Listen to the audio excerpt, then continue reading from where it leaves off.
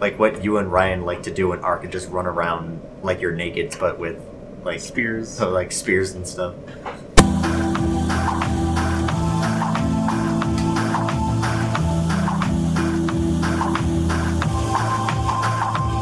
Hello everyone, this is the CoralCast, Season 2, Episode 12, and today we will be talking about whether or not indie games are the future of video games.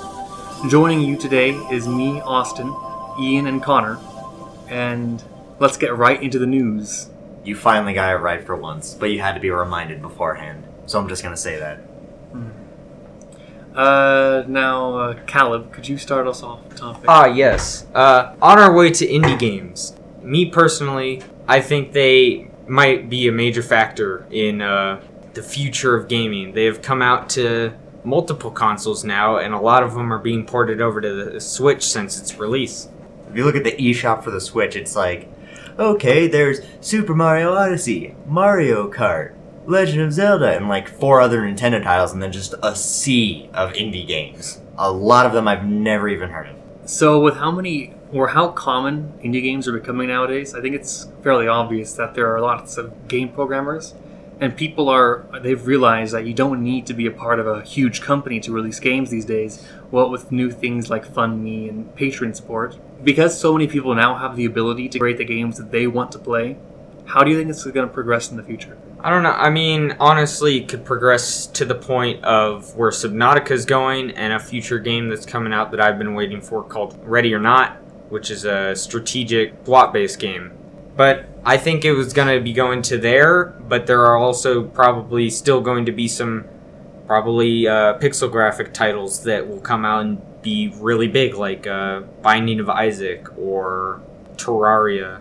There are so many indie games nowadays, and there's also a lot of unfinished indie games. Like, if you look on Steam, there are just seas, like Ian says, seas of unfinished survival games. And I've heard pretty often that people won't even buy survival games, especially if they're in early access, because they're not confident that the games will be finished or polished or worked on or even looked at by the devs after some period of time. Once everyone has already bought it, what are they going to do after that? Continue working on the game? With confidence in at least survival indie games going down, do you think there's a chance that indie games may eventually reach their apex before leaving popularity? I feel like survival games will die fairly fast, but other games like that maybe come out with new ideas, like one I have quite a bit of hours on called Reassembly, doesn't even use a graphics program on your computer. It is based off of like the lighting of... It's hard to explain, but it doesn't use a normal graphics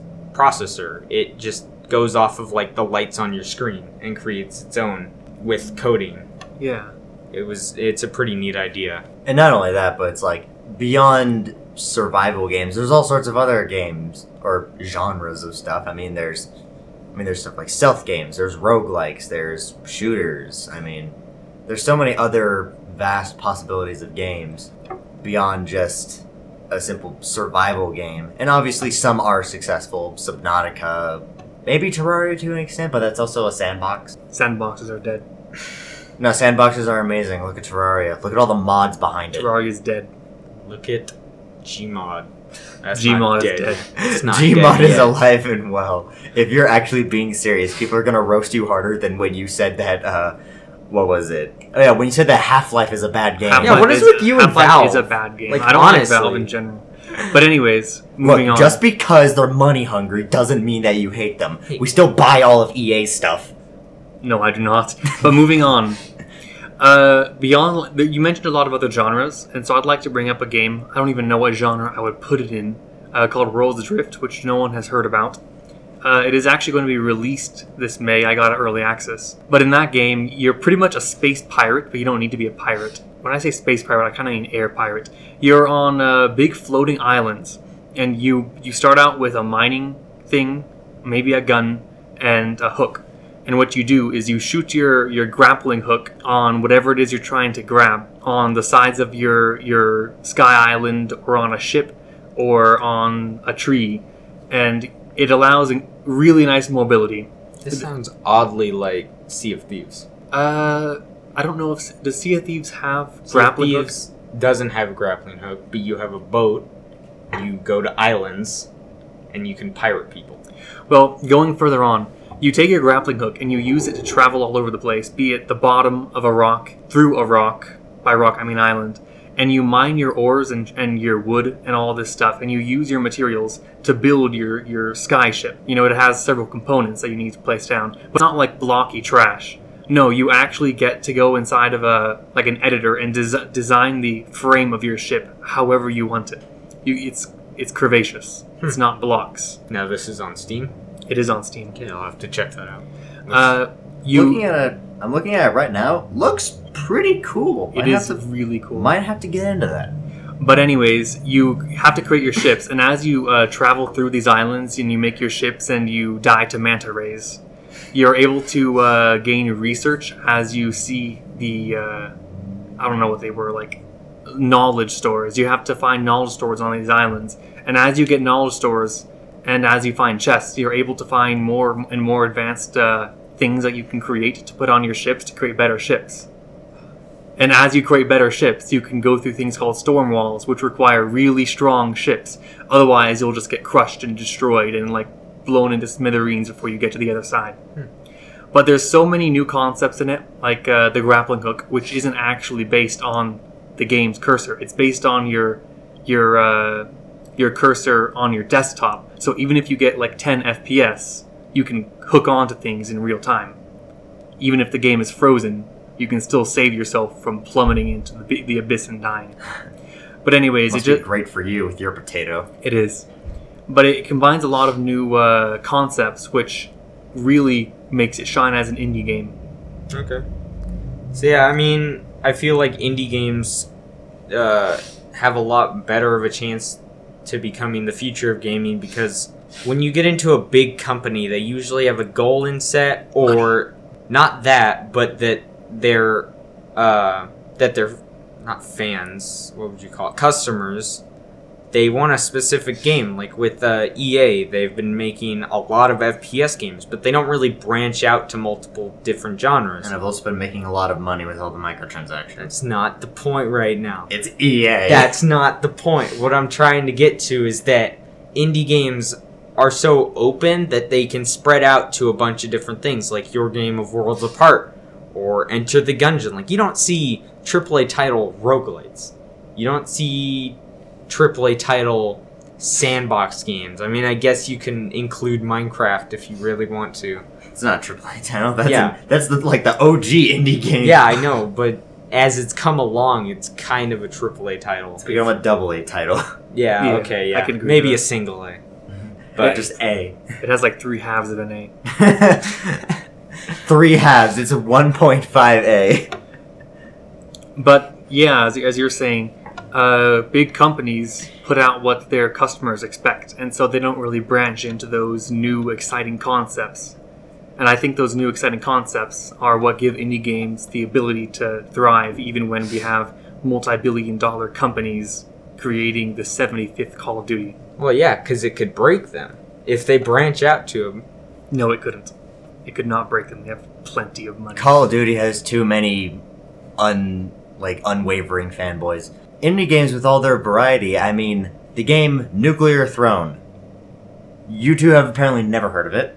No, I've not. But essentially, it is like a post-apocalyptic bullet hell roguelike in which you get to play as one of 11, it's either 11 or 12 mutants, each with their own passive ability and active ability. Can you play as a Ninja Turtle? Unfortunately, no. But Shame. you can play as fish who can roll. Oh, Sweet. Who knew that I wanted to play a game that is a post-apocalyptic nuclear mutant bullet hell roguelike? Who knew I wanted that? I didn't until I played it. that's what indie games offer. Exactly. Like with me and Austin, how probably after school today we're gonna go and play Stardew Valley multiplayer because it just got released. Gonna Actually, farm like some a pumpkins. real multiplayer. Yeah, it's a real multiplayer. Okay, it's in the beta branch, but it's finally released to the public. Because I tried an old mod, and Don't trust mods. boy, was that fun with my friend. We played about an hour of that, and jeez, it was buggy. Exactly, and that's another thing. Like a lot of indie games, it's like, a lot of them are usually single player, but then they try and go to add online multiplayer, and it's amazing! Ooh, I got a side note. My friend and I tried Subnautica multiplayer. Boy, was that fun. I think I flew across the map a total of 5 times in about 30 minutes. Nice. Oh yeah, usually when it comes to indie games, they're also a lot cheaper. Yeah. This is true. I mean, Nuclear Throne was $10 when I bought it. Terraria's what, like... $10 still. Binding of Isaac and all of its DLC, that's 2 now, I think it's only like $30. Mm-hmm. Gungeon got a free Another DLC 15. update, and there's supposed to be another one this year. It's still like $15-$20. Yeah, it's $15. But one of the things my friend always says is because he doesn't like buying new games is like we would always be talking in our group chat about how this new game came out or how we've been playing a game, a AAA title, and how we're all having fun, and he'd be like over there playing Geometry Dash, and he doesn't even have a potato computer, but Nerd. I'd say 2,000 hours on that game for him. Why?